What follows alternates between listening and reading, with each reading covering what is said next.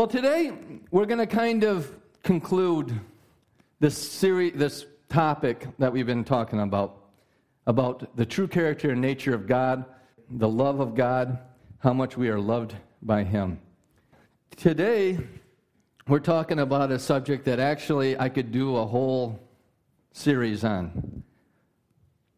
But I'm trying to do it in one service. And this is probably one of the hardest message that I've had to deliver, because there's so much to talk about to get it concentrated down to one service. And people's misunderstanding of God, and they're so embedded. I mean, be honest, that religion wants somebody to burn. They want someone to be punished. Right? So today, the topic we're going to be talking about is the wrath of love. Understanding the wrath of God. Because the Bible talks about wrath quite a bit, and the wrath of God, and the day of wrath, and the vengeance of God, and all of these things. And we spend a lot of time talking about how God's true nature is love, and it seems like it totally contradicts itself that God would have wrath, if you're thinking as we're going through this stuff. The nature of God. See, the thing of it is no one comes to God, no one reads the Bible completely neutral. We all come to church, we all read our Bible through preconceived ideas of who God is. Right? And if we're not careful, if we don't listen to the Holy Spirit, we can actually cause the Bible to say things about God based on our preconceived ideas, not on what it's actually saying. And we can take one scripture out of context, one scripture, and build a whole doctrine out of it, instead of looking at the whole counsel of the Word of God together. The fundamental flaw in all of our distorted religious thinking is the idea that deep behind it all, God is not really good. There's a part of us that deep down in us, we think that God's out to get us. That He's not really good. And hopefully, that has been changing in your life. Hopefully, you're seeing that God is completely on your side, and He is for your absolute good. But the problem is many people think that, God is really not good. He's trying to find a way to send us to hell. The greatest obstacle for a gospel preacher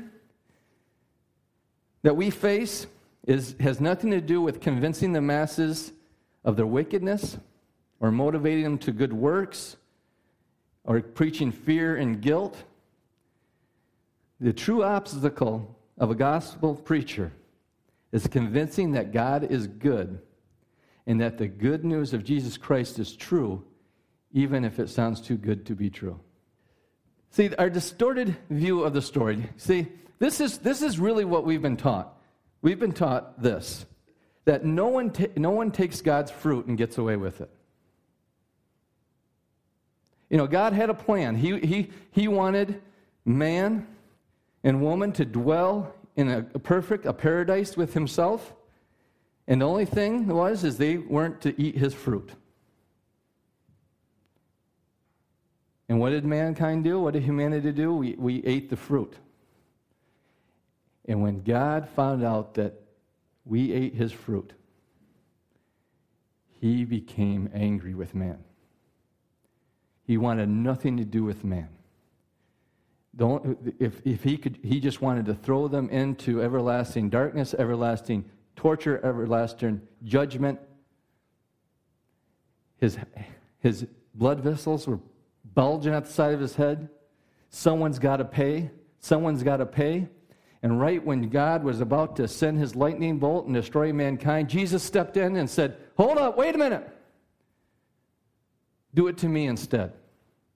And we know that that's completely false, because the Bible says that God was in Christ reconciling the world to Himself. In Isaiah it talks about they looked upon Jesus and they thought that God was punishing him, that God was cursing him. That's what they thought.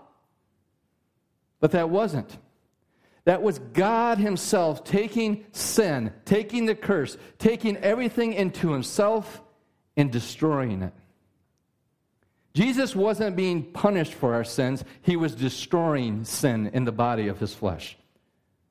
That's a huge difference. That's a huge difference. That's the story we've been told. We've been told that, God, the only reason God puts up with you is because of Jesus. And that's not true. They're the Trinity. They're not at odds with each other. It's not like Jesus loves you, but the Father hates you. It's not like Jesus wants to save you, but the Father wants to curse you. They're one. They're in unity. They're three in one. So that's the distorted view that we've had. The question we got to ask ourselves is what is the DNA of God? If you were able to break down God to his very essence, to who he is, what would he be made of? What would God be made of? What is God? Well, the good news is that we don't have to guess. We don't have to speculate. The Holy Spirit tells us in 1 John. 1 John 4:8. The one who does not love does not know God, for God is love. What is God? Love. And see, if you don't know that God is love, then you don't know God. You understand that? If you don't know that God is love, you do not know God. God is love. That's his core. That's his DNA. That's what he is. He is nothing but love. God is not schizophrenic. See, people say, I know that God is love, but don't go overboard. The same Bible that says God is love says that God is a vengeful God, that God has wrath.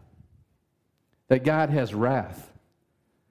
So what they're saying is that God is love, but there's this other part of him that's angry, mad, and ticked off. So God is not love. He's not love. They think that you sugarcoat it by talking about God's love. God is not pure love. One day, he's pure love. The next day, he's pure anger. See, I'm not questioning whether there is the wrath of God, if the wrath of God is true or not. What I'm questioning is, what is the wrath of God? Because the Bible clearly says that there is the wrath of God. Right? So is God pure love, yes or no? Yes, God is pure love. Then can anything come from pure love that is not love? No. If God is pure love, nothing can come from him but love. Does God have actions of wrath? You thinking that's a trick question? Yes. God has actions of wrath. Then what is wrath?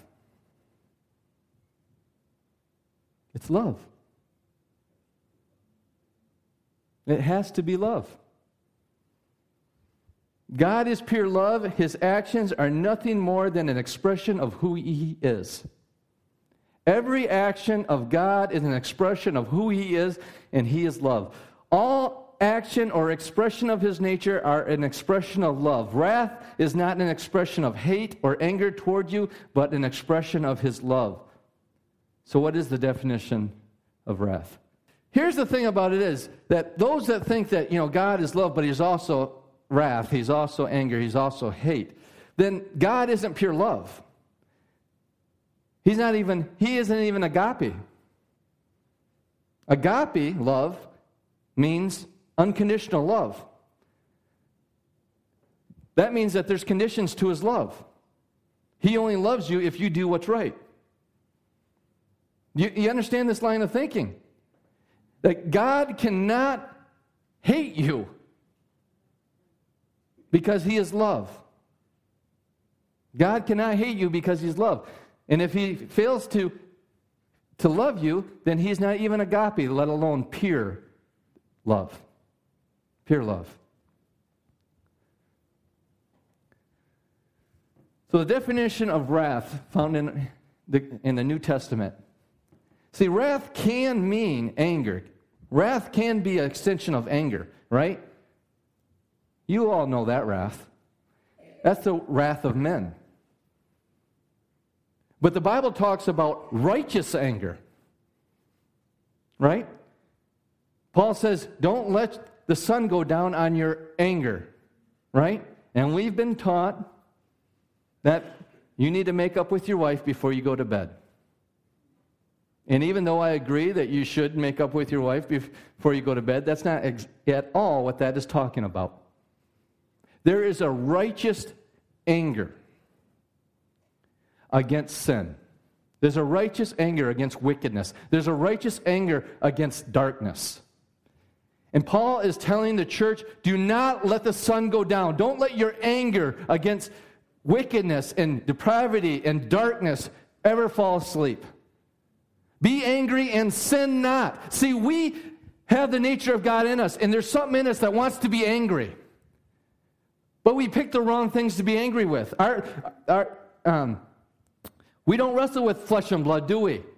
But principalities, powers, right? Darkness, forces of wickedness. But we get mad at flesh and blood.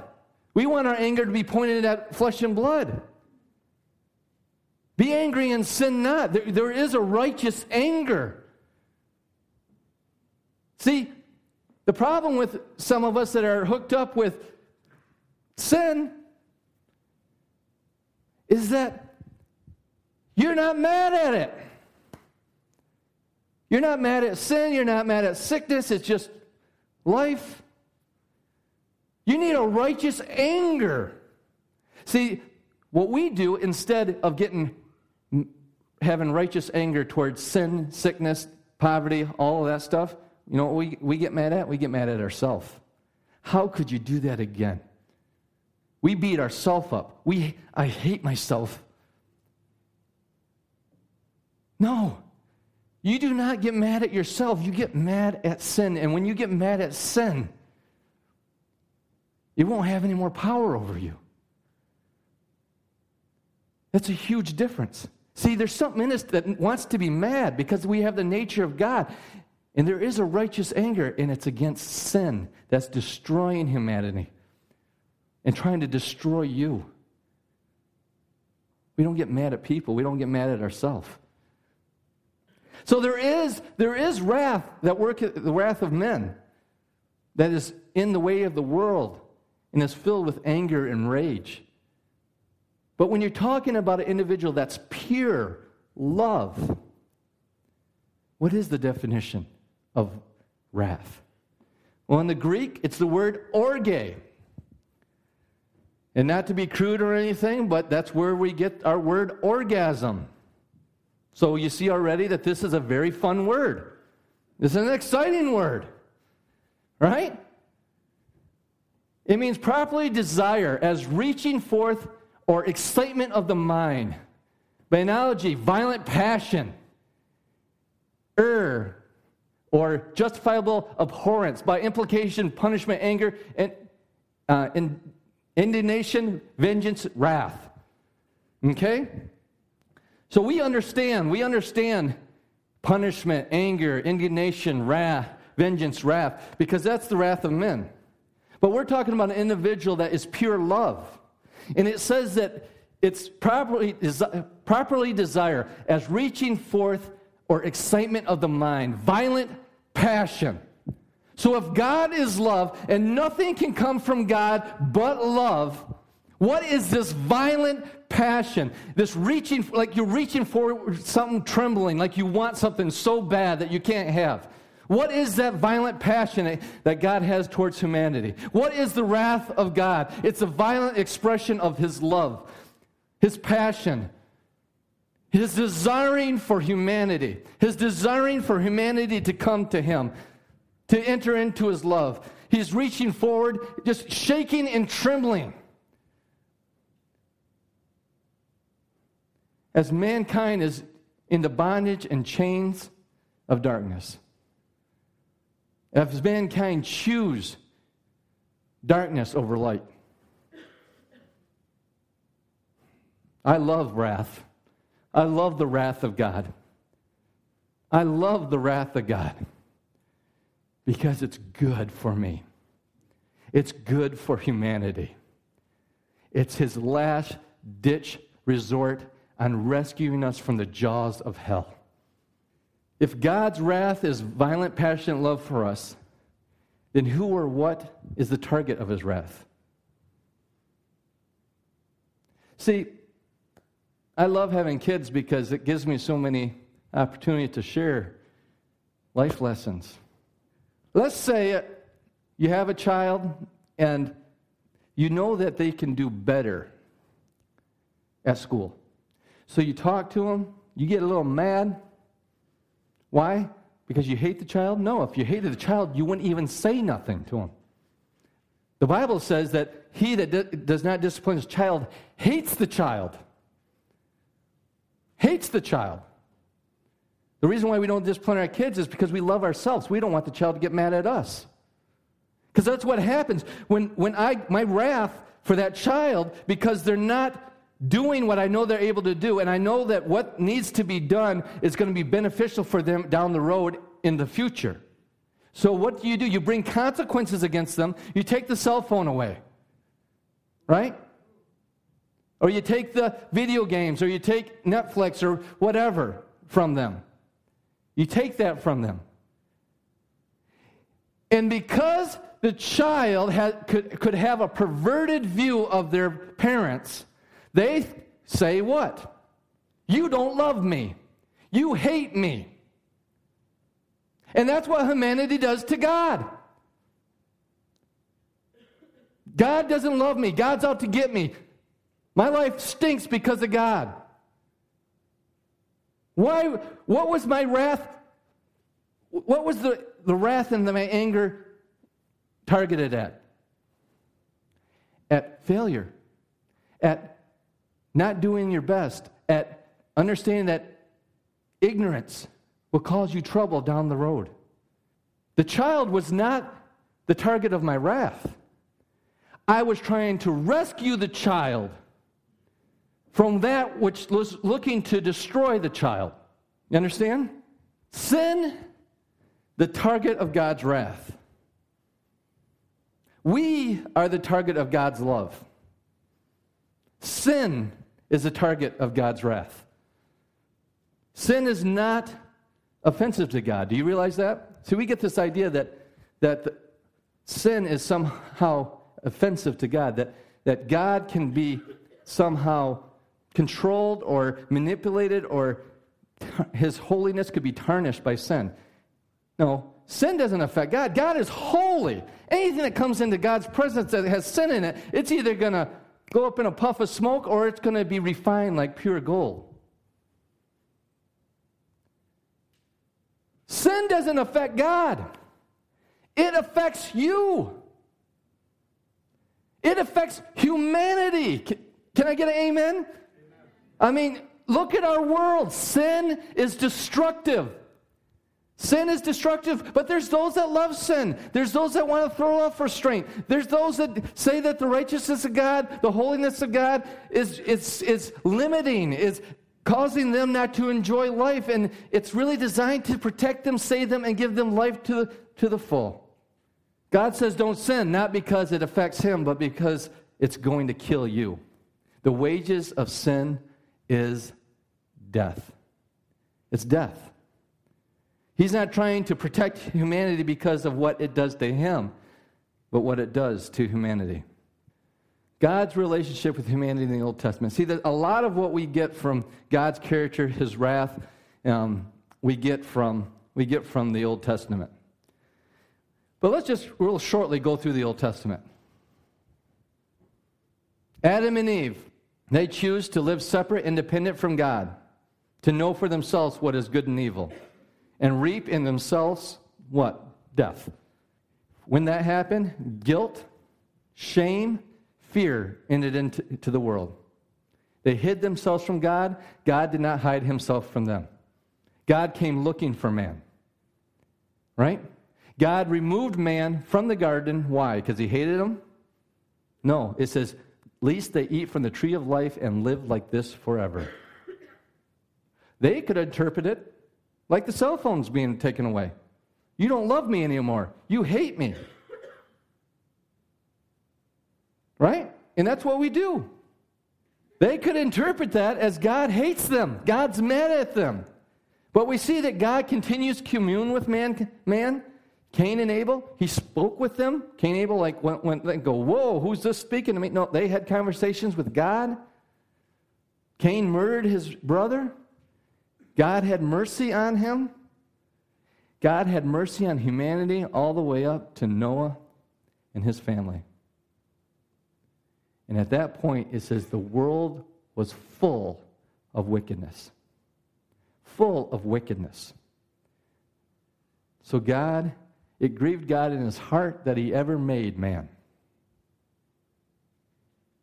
Because of what they were doing to one another.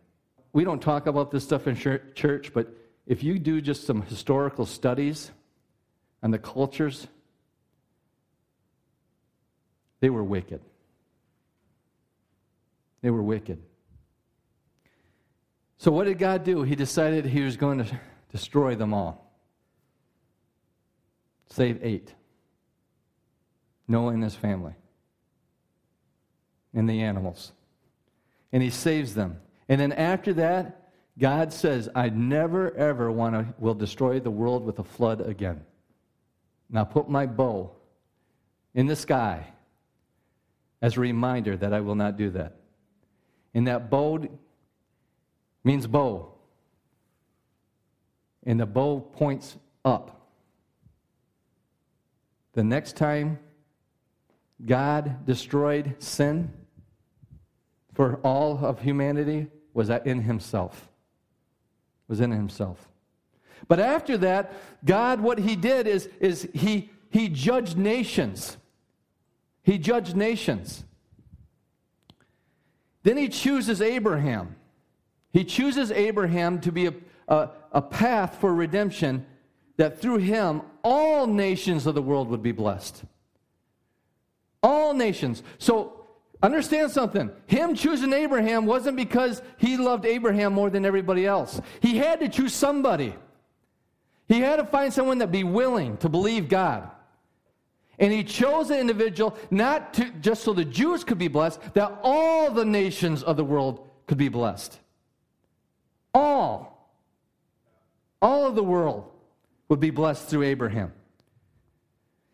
But you see that God brought judgment on nations. You have Sodom and Gomorrah, totally destroyed, except for 2. Well, no, 4. Lot, his 2 daughters, and his wife. 3 made it out. But God had mercy up to the 4. And to understand that wickedness, we don't know wickedness. It said that Sodom and Gomorrah was filled with wickedness. It just wasn't homosexuality. I mean, the angels showed up to Lot's door, and the people were pounding down the door so that they might know them. And that word know doesn't mean, hey, what's your favorite color? Adam knew his wife, and they begot a son. They wanted to know them. And Lot was like, how about my daughters? And they had to strike them blind so that they were able to get out of the city. Imagine the evil. Imagine the darkness. That you couldn't even make it out of the city. See, we don't understand this. There's a point in the human heart where you become so hardened that you become reprobate. That it's literally impossible for you to turn to God. We see this over and over again throughout the Bible. Look at this. in Genesis 15, 13, and 16. God said to Abram, know for certain that your descendants will be strangers in a land that is not theirs, where they will be enslaved and oppressed 400 years. But I will also judge the nation whom they serve, and afterward they will come out with many possessions. As for you, you shall go to your fathers in peace, and you will be buried at a good old age. Then in the 4th generation they will return here, for the iniquity of the Amorite is not yet complete. This is Abraham, and God's talking to him and letting him know what's going to happen to his descendants. They were going to be enslaved in a land that was not their own. Where was that? That was Egypt. Think back. How did they get to Egypt? Joseph. Joseph was betrayed by his brothers. It's a perfect example of Jesus Christ, if you go through that story. But anyways, to make a long story short, he rescued Egypt. The God of Joseph, the God of Abraham, Isaac, and Jacob, that God rescued Egypt. There was a huge famine. And God gave the interpretation, gave the Pharaoh a dream. Joseph had the interpretation of the dream. They had a plan what to do through those times of plenty and the times of famine, right? And not only did God rescue Egypt, God made them a superpower. They became the most powerful nation on earth because God loved the Egyptians. God loved the Egyptians, and at the same time, he was protecting the line of Christ. Jacob, they all came to live in Egypt. And what happened? What happened? Years go by, it says, and the new Pharaoh, forgot about the God of Jacob. Forgot about the God of Joseph. Forgot about what Joseph had done on the behalf of the Egyptians. Then he got this weird idea that he was a God. And then he started to hate the Israelites. Then he enslaved the Israelites. And then he got to the point where he hardened his heart so hard that he literally killed the children of the Israelites. Killed them. I don't know if you guys ever think about this, but I don't understand genocide. I don't understand the Nazis. I don't understand people that can go into a village and murder children or the innocent. How dark, how hardened, how reprobate would you have to be to do such a thing? And I know that the Bible says that God hardened Pharaoh's heart, but it first says that Pharaoh hardened his heart. And I believe that Pharaoh chose to harden his heart towards God. Because Romans clearly says that in each human being is the knowledge of God. In each human being is the knowledge of God. You're not here because you live in America. You're not a Christian because you live in America. You're here because the knowledge of God is in you and you responded to that knowledge. Other people suppress it. They suppress the knowledge of God. And they become foolish in their thinking. And their minds become dark. Pharaoh knew. He knew God. He chose not to remember the God of Israel, the God of Jacob, the God of Isaac, the God of Abraham. He chose not to think that his wealth and his prosperity came from a loving God. But he himself popped himself up as God. And God heard the cries of his people and sent a deliverer, Moses.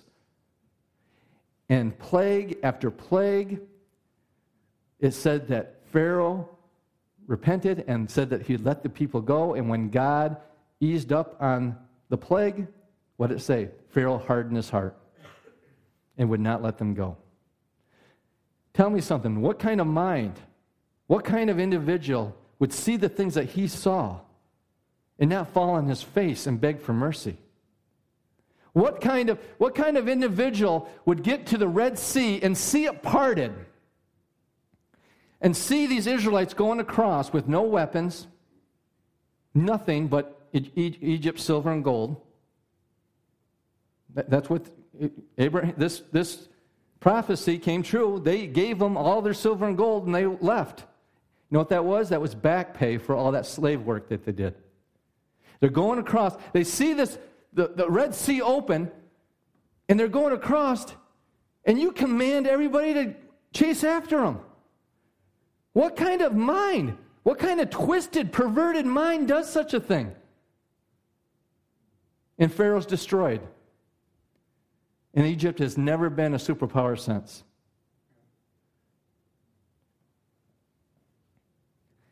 Something that also is very interesting is it says that after all that happened, then in the fourth generation they will return here, for the iniquity of the Amorites is not complete. God blessed the Egyptians through Joseph, but they forgot him. The iniquity of the Amorites are not complete. Something should really, when you read the Bible, something should really bring up a red flag when you read about the Israelites coming back into the Promised Land. How God told them to go in and kill everyone. And you get their houses, you get their vineyards, you get their homes. That sounds horrible. That doesn't sound like justice. That doesn't sound like love. But it says that the iniquity of the Amorites have not complete yet. That means the cup of their sin has not been filled. See, there's a tipping point. There's a point in our lives where you can sin and sin and sin, and to the point where you become reprobate. You become so callous and numb that you literally hate God. People hate God. And these Amorites, you read about it. They, not to be crude, but you need to know. It wasn't just immorality between homosexuality or adultery and all these things. They were having sex with their animals. It was common practice. Bestiality was common practice. It was common practice. They were taking their babies and throwing them in as a burnt offering unto their false gods. And God literally says, it never crossed my mind that you would do such a thing. And God sent Israel in to cleanse them. And he told, kill them all. Because there's a point where a person gets so demon-possessed, so hardened, so dark, that there is no saving. There is no saving. And it's kind of like, to use a natural analogy, it's kind of like cancer. Let's say I had cancer in my arm. And the only thing to do is to cut the arm off.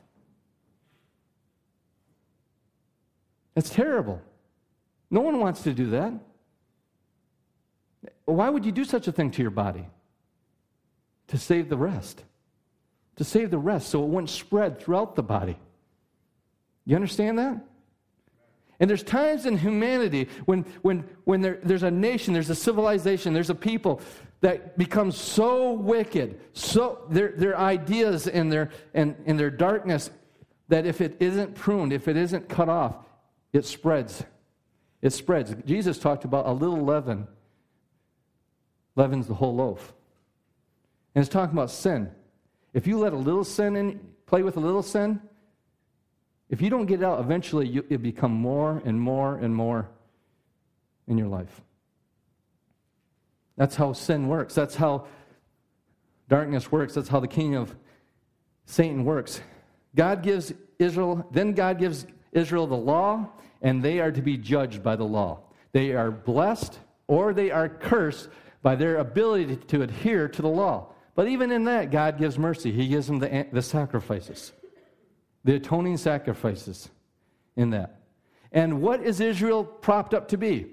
A witness to the entire world of the God of Abraham, Isaac, and Jacob. A witness to the entire world of God's righteousness. All the nations of the world knew the Ten Commandments. They knew the laws of God that governed Israel. Matter of fact, the prophets told other kings, the only way that you can win them and beat them in battle is to get from the inside out. You have to get them to go against the laws of God. So this is what God does. But eventually, he brings forth the Messiah. The witness throughout the Old Testament is of one coming of the Messiah.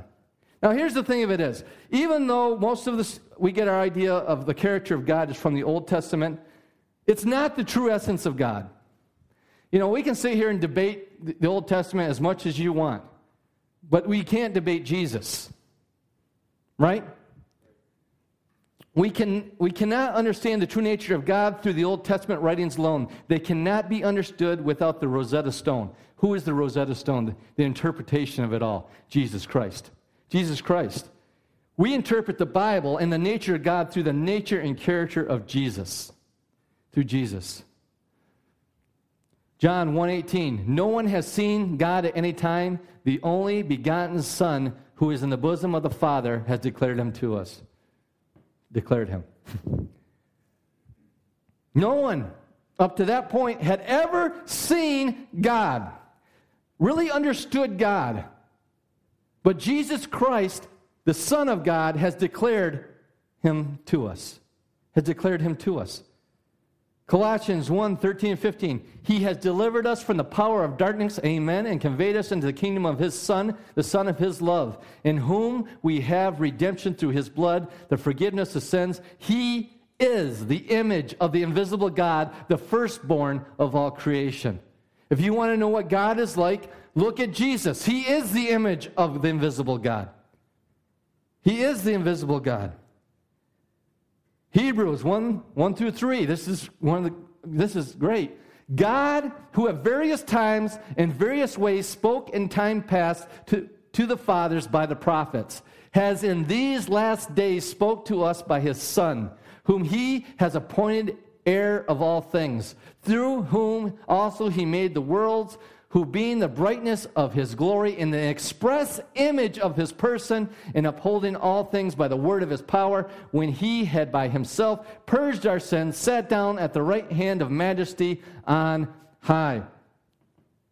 He is the express image of the person of God. So we can argue about the Old Testament as much as you want. But if it doesn't look like Jesus, and it doesn't look like love, you're wrong. I'm sorry. You're wrong.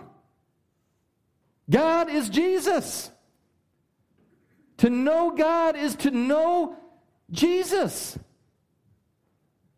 The day of wrath. There is coming a day of wrath. And it can be a day of celebration, woohoo!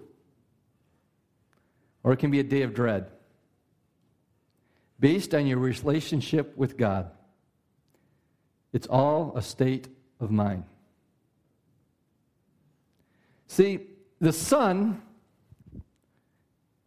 has a relationship with the earth. And we enjoy that relationship, right?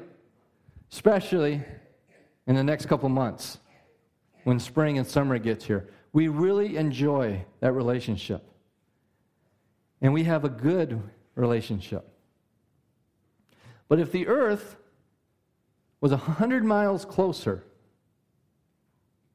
in its relationship, or 100 miles further away, if it was 100 miles closer, it would be burnt to a crisp. If it was 100 miles further away, it'd be an ice block. If you do not have a right relationship with God in your minds, you won't receive the blessing of God. Not because the sun has changed. The sun's the sun. God is God. He doesn't change. It's because you have changed or will not change in your relationship to Him. See, but we think it's the sun's fault. We think it's the sun's fault that we feel the wrath of God in our life. We feel like we're enemies of God, that we feel like we have judgment in our life, that God doesn't love us. It's not the sun's fault that the earth was burned up, if the earth moves. The earth changed its relationship. It's not God's fault if you choose not to embrace Him as a loving Father, if you choose to hate Him. I'm telling you, people hate God.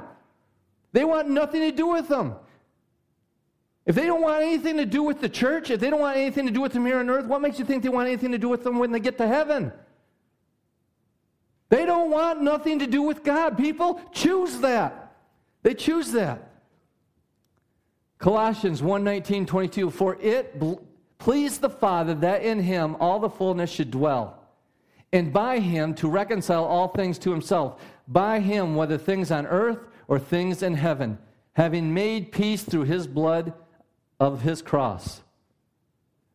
And you, who once were alienated and enemies in your mind by wicked works, yet now He has reconciled in the body of His flesh through death, to present you holy, blameless, and above reproach in His sight. God, Jesus Christ, has reconciled the entire earth. But if you do not embrace that relationship, if you don't embrace it, you still are alienated in your minds. Why? Because of the wicked things that you do. Because of the wicked things you do. Your interpretation of God has to do with how you see God, not how God truly is. You understand that? Your interpretation of God is all dependent on your filters, on what your preconceived ideas of God, not on how God truly is. See, how we see God, the relationships that we have with God, is so important. Look at Exodus. This is a perfect example. Here's a perfect example. Exodus 24:16-18. Now the glory of the Lord rested on Mount Sinai, and the cloud covered it 6 days. And on the seventh day he called Moses out of the midst of the crowd.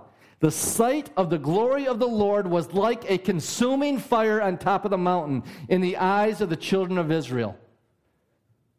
The children of Israel, these people that were delivered from slavery, delivered from Egypt, that the entire trip they argued and complained.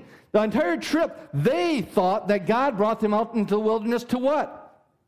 Kill them. Right?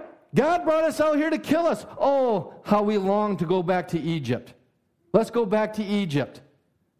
See, this is their relationship with Him, with God. And they said that when the glory of God came on Mount Sinai, they told Moses and Aaron, you speak to God, lest we die. See, there was a different relationship here. And when they seen the glory of God upon the mountain, what was it to them? A consuming fire. But in verse 18 it says, so Moses went into the midst of the cloud and went up in the mountain, and Moses was on the mountain 40 days and 40 nights. Moses had a different relationship with God. He didn't see a consuming fire on the hill, on the mountain. He's seen what? The glory of God.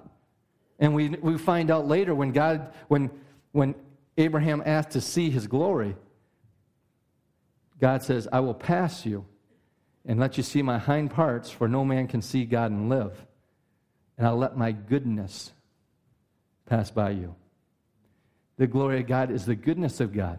Moses seen the goodness of God. Moses walked up into the cloud, walked into the glory, spent 40 days with God. And when he came down, his face shone with that glory. He reflected the glory of God. And what did the Israelites do while he was up there 40 days? He says, we don't know what happened to Moses, but let us make us a God, the true God that led us out of Egypt.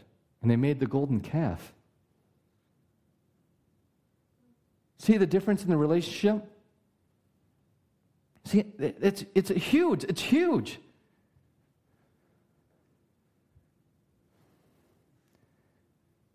It's all depending on your relationship, dark and light. There are those that love darkness. There are those that love darkness. And there are creatures of darkness, isn't there? There are things that if you're in prison all your life, in darkness, and you were brought out into the light, it would be torture. It would be torture. Blinding light. Light would be torture to those things that love darkness, that live and dwell in darkness. And God lives in what? In an unapproachable light. There's no shadow in turning. That means wherever God is, wherever his presence is, there is no darkness at all. And those that love darkness, when the presence of God comes, it's agony, it's pain. In John 3:16-21, it says, For God so loved the world that he gave his only begotten Son, that whoever believes in him shall not perish, but have everlasting life. For God did not send his Son into the world to condemn the world, but that the world through him might be saved. He who believes in him is not condemned, but he who does not believe is condemned already, because he has not believed in the name of the only begotten Son of God. And this is the condemnation, that light has come into the world, and men loved darkness rather than light, because their deeds were evil. For everyone practicing evil hates the light and does not come to the light, lest his deeds should be exposed. But he who does the truth comes to the light, and his deeds may be clearly seen, that they have been done in God. People hate darkness, or hate light. People hate light. People hate God. God came to earth. Light entered the earth. And people killed him. He spoke to them, and they looked to stone him to death. God spoke to them face to face, and they wanted to throw him off a cliff.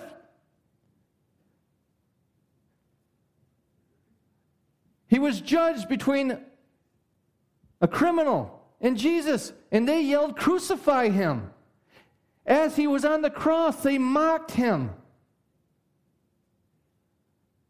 People hate God. People hate light.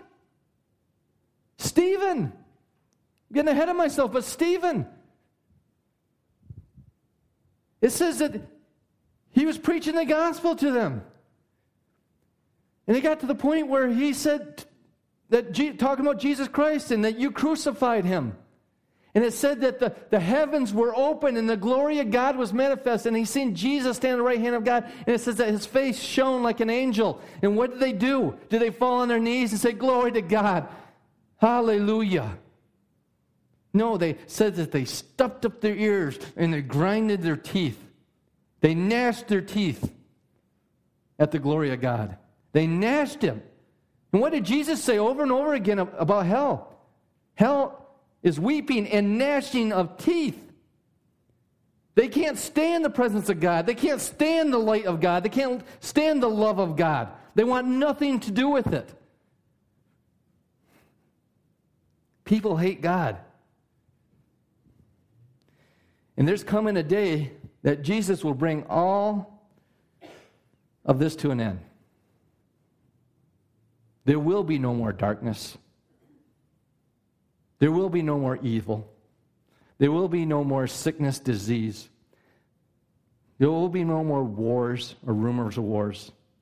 There will be no more pestilence. There will be no more genocides. There will be no more hatred. And those that love the darkness, it will be hell to them. It will be hell to them.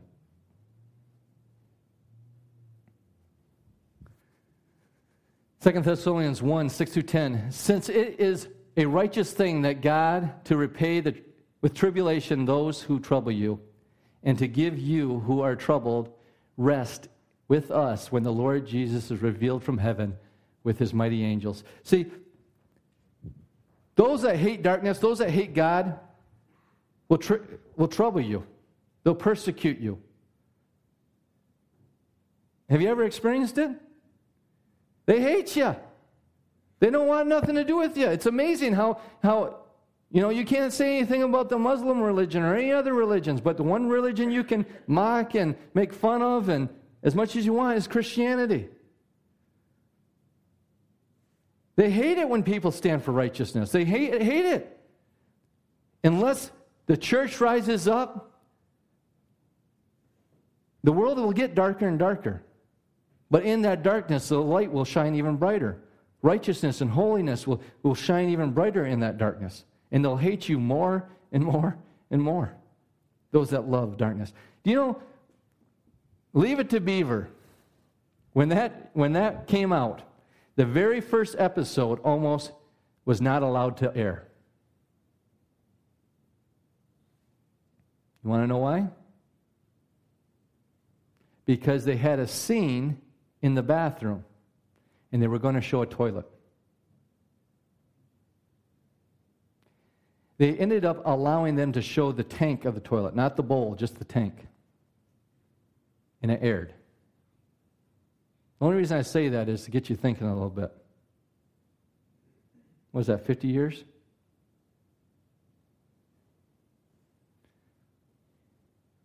Have we become a little callous to good and evil, righteousness, holiness?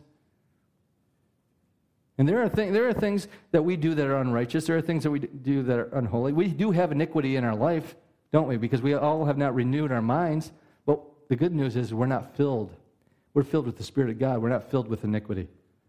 There are those that are filled with iniquity. Our world is changing.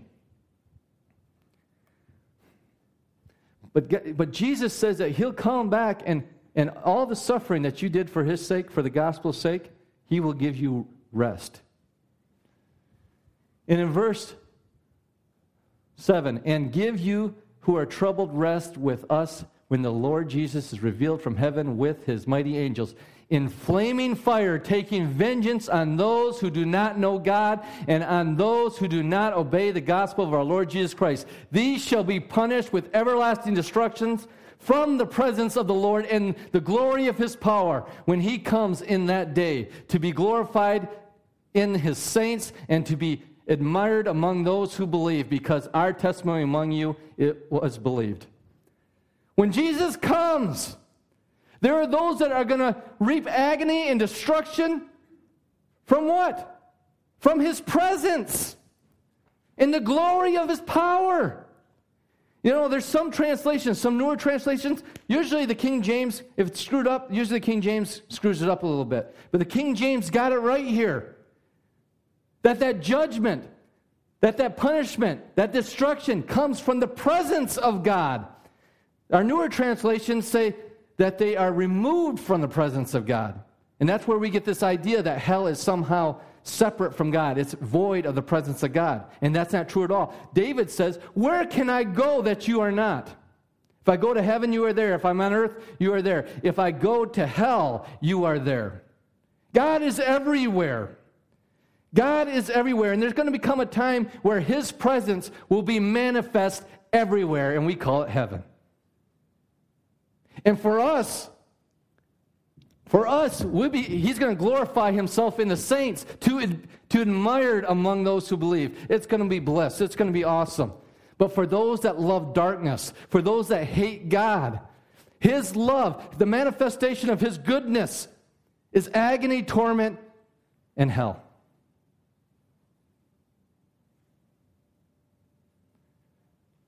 God is love. He's pure love. Nothing can come from Him but love. The presence of the Lord is punishment to those that hate Him. The light of the Lord is agony to those in darkness. They will be punished by the presence of God, the manifest presence of love. And the reason why those newer translations get this wrong is because if you just get a Strong's Concordance and look up the word from, it means to exude from. So this destruction is exuding from the presence of the Lord. It's coming from the presence of the Lord. The very presence brings agony and torment. They're gnashing their teeth. They're stuffing up their ears. Look at this. In Revelation 6:14-17, Jesus also talked about this. Then the sky receded as a scroll when it is rolled up, and every mountain and island was moved out of its place, and the kings of the earth, the great men, the rich men, the commanders, the mighty men, every slave and every free man, he covered everybody, hid themselves in caves and in rocks of the mountains, and said to the mountains and rocks, fall on us and hide us from the face of him who sits on the throne, from the wrath of the Lamb, for the great day of wrath has come, and who is able to stand? The presence of God in these twisted and perverted souls, in their minds, was wrath, was anger, was destruction, was agony. They would rather go into caves and ask the mountains to come down on them, to hide them from the presence of God. But we celebrate, we rejoice, we worship, we praise, we long for the presence of God. There are people that don't want Jesus to come back. There are people that aren't ready to meet God.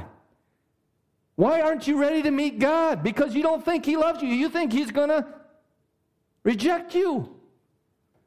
Because your relationship with Him's all screwed up. It's the wrath of God, the day of wrath is the most exciting day of our lives. But if you love darkness, if you have married yourself to darkness, it's going to be absolute horror. Absolute horror. I mean, those that crucified Jesus, they hated God. Those that stoned Stephen, those that persecute the church to this day, they hate God. They hate Jesus. They hate Him. See, there's a great throne judgment. And I know that God is merciful, God is love, and that He longs for all men to be saved. That hell wasn't even made for man, it was made for Satan and his angels. I don't know if once you stand at the white throne judgment, if you can cry out to Jesus. I hope you can. I don't want no one to burn. I hope you can. But I do know this, is that you don't change. Who you are right now is who you will be when you leave your body. If you hate God now, you're not going to get into His presence. If you hate His church, if you don't want nothing to do with His church and you don't want nothing to do with God, when you get to heaven, you're not going to want nothing to do with Him. You don't change. Now, there's some people that may be ignorant. There's some people that just didn't know. But I don't know. I'm sorry, I don't know. My hope is the hope that all men might be saved. But if you are in torment, it's because you choose to be. You choose not to embrace Jesus. You choose not to enjoy the party. You're a party pooper. And God is not going to force Himself on anyone. Then why is He allowing them to be in torment? Because it's love. Because He can't change. When He engulfs the whole world, because that's where we're going to be living. There's a new heaven and a new earth, right? And we're on earth.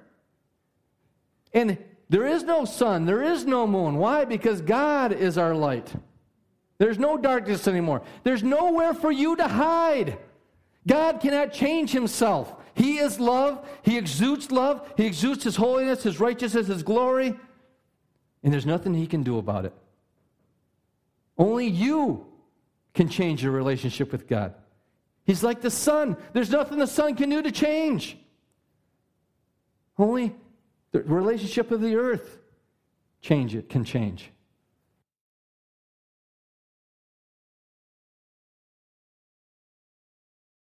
Eternal bliss or eternal torment. We've been talking about this. Eternity will either be eternal torment or eternal bliss based on your relationship with God. Your relationship with God. Revelations 14, 10, 11.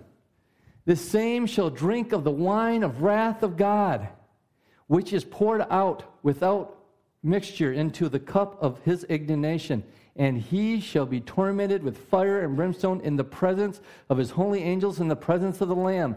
And the smoke of their torment ascended up forever and ever, and they have no rest day or night who worship the beast and his image, and whosoever receiveth the mark of his name. Why are these people being punished? Because God loves a good barbecue? Because he likes to see people burn? No, it's because they are still. It says, because they worship. Who worship? They're still worshiping the beast. They're still worshiping his image. And receive the mark of his name. They're worshiping darkness. They're worshiping Lucifer. They're worshiping the kingdom of darkness. They don't change. They're not changing. And what's interesting, we talked about how the Israelites seen a consuming fire, but Moses seen the glory of God. You know, Daniel talks about in his prophecy about the end times, he talks about seeing the throne of God and a river of fire consuming the wicked. Right? We see here, there's a lake of fire that hell, the beast, is going to be thrown into. It's interesting that John also said that before the throne of God, there was a sea of glass. And he said that protruding from the throne of God was a river of life. Could it be your relationship and how you interpret those things? For one, it's life. For one, it's a sea of glass. For those that hate God, they see destruction, torment, and everlasting pain and agony.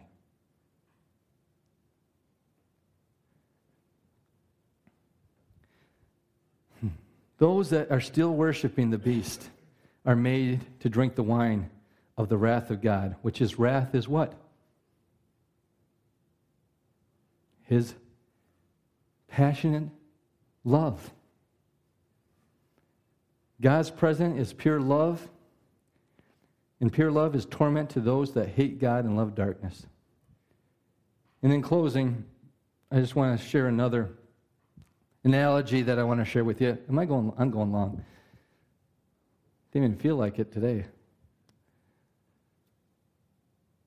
I really feel like this is something that God gave me to help explain this. And if you have a child and they come up missing, and you find out they're down in the ghetto in a crack house, and you love your child, you go down to that crack house. And as you go down there, you're seeing all types of, you see prostitutes, you see people selling drugs, you see winos, you see all this destruction and depravity. And you get into this house and it's just filled with the same thing, filled with drugs, filled with destruction, filled with sexual immorality, prostitution, sex slavery, all these things. And you're a loving father. That house is about to see your wrath. If that house does not see your wrath, you're not a loving father.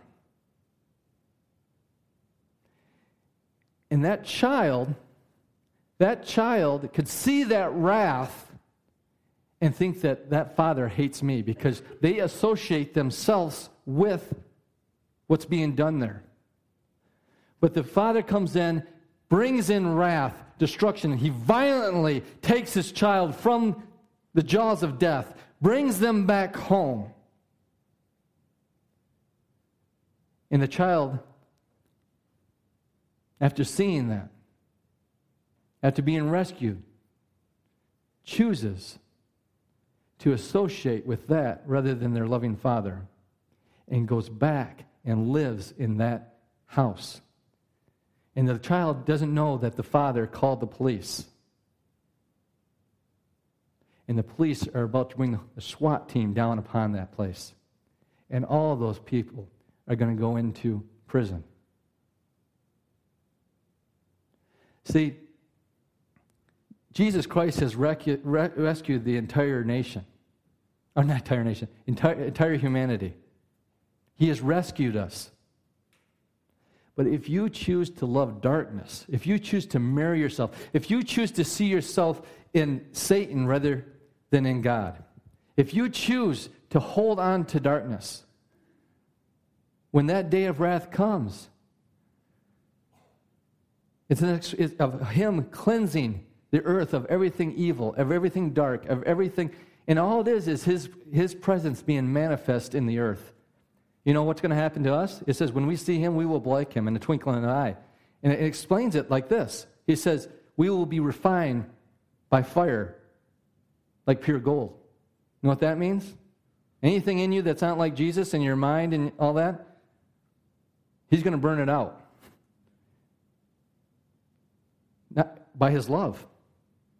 His love will be manifest in your life, and anything that's not like Him will be up in smoke. But we're not filled with iniquity, so we're not going up like chaff. We have the Spirit of God within us. In the movie, The Patriot, I don't know if you guys remember that movie. Mel Gibson, those are some great movies. Those are father and son movies. But in The Patriot, the British kill his son at his home. And they leave his plantation, and he gathers up all his ammunition, all his weapons that he has in the house, his two younger boys, and he runs through the woods ahead of them and sets up an ambush. And they come down through there, and he explains to his sons what he wants them to do. And the wrath of that father comes down upon them, those British. And if you remember, he had a tomahawk, and he was just taking out all his wrath upon them. Blood was flying. It was all over him. He's a bloody mess. And if you remember his children didn't want anything to do with him. It was a while before they wanted anything to do with him. They stayed away from him. They were afraid of him. See, because what they saw was unbridled love for his child. But they interpreted it as, man, if he would do that to them, what will he do to me? And that's what humanity has taken from God. He sees God judging sin, and because we see ourselves as sinners, we think if he will do that to them, what will he do to me? And the good news of Jesus Christ is that you are no longer sinners, but saints. You have been born again, made new. And we have nothing to fear in wrath. We have nothing to fear in wrath. So we see that those that hated God, that they were to drink the wine of his wrath, and they were tormented. Look at us. Look at the saints. Look at those that have a different relationship with God. Revelations 21, 22, and 27. But I saw no temple in it, for the Lord God Almighty and the Lamb are its temple. The city had no need of sun or of moon to shine in it, for the glory of God illuminated it. The Lamb is its light, and the nations of those who are saved shall walk in its light. And the kings of the earth bring their glory and honor into it. Its gates shall never be shut at all. Day by day there shall be no night there. And they shall bring the glory and the honor of the nations into it. But there shall by no means enter in anything that defiles or causes an abomination or a lie, but only those who are written in the Lamb's book of life. We see those that love darkness in the presence of God's holy angels and the Lamb in torment. We see those that love God. We see those that are written in the Lamb's book of life. We see them enjoying the glory and the illumination of the presence of God. It's the same experience. It's the same passionate expression of love on both of them. But for one, it's eternal torture. For another, it's eternal bliss. We do not have a schizophrenic God. We don't have a God that's angry one day and loving the next day. We have a God that is pure love, and everything he does is an expression of that love. Amen. You've been listening to a message from Charis New Testament Church. For more information or to contact us, go to www.charisntc.org. And remember, you are deeply loved, highly favored, and destined to reign in Christ Jesus.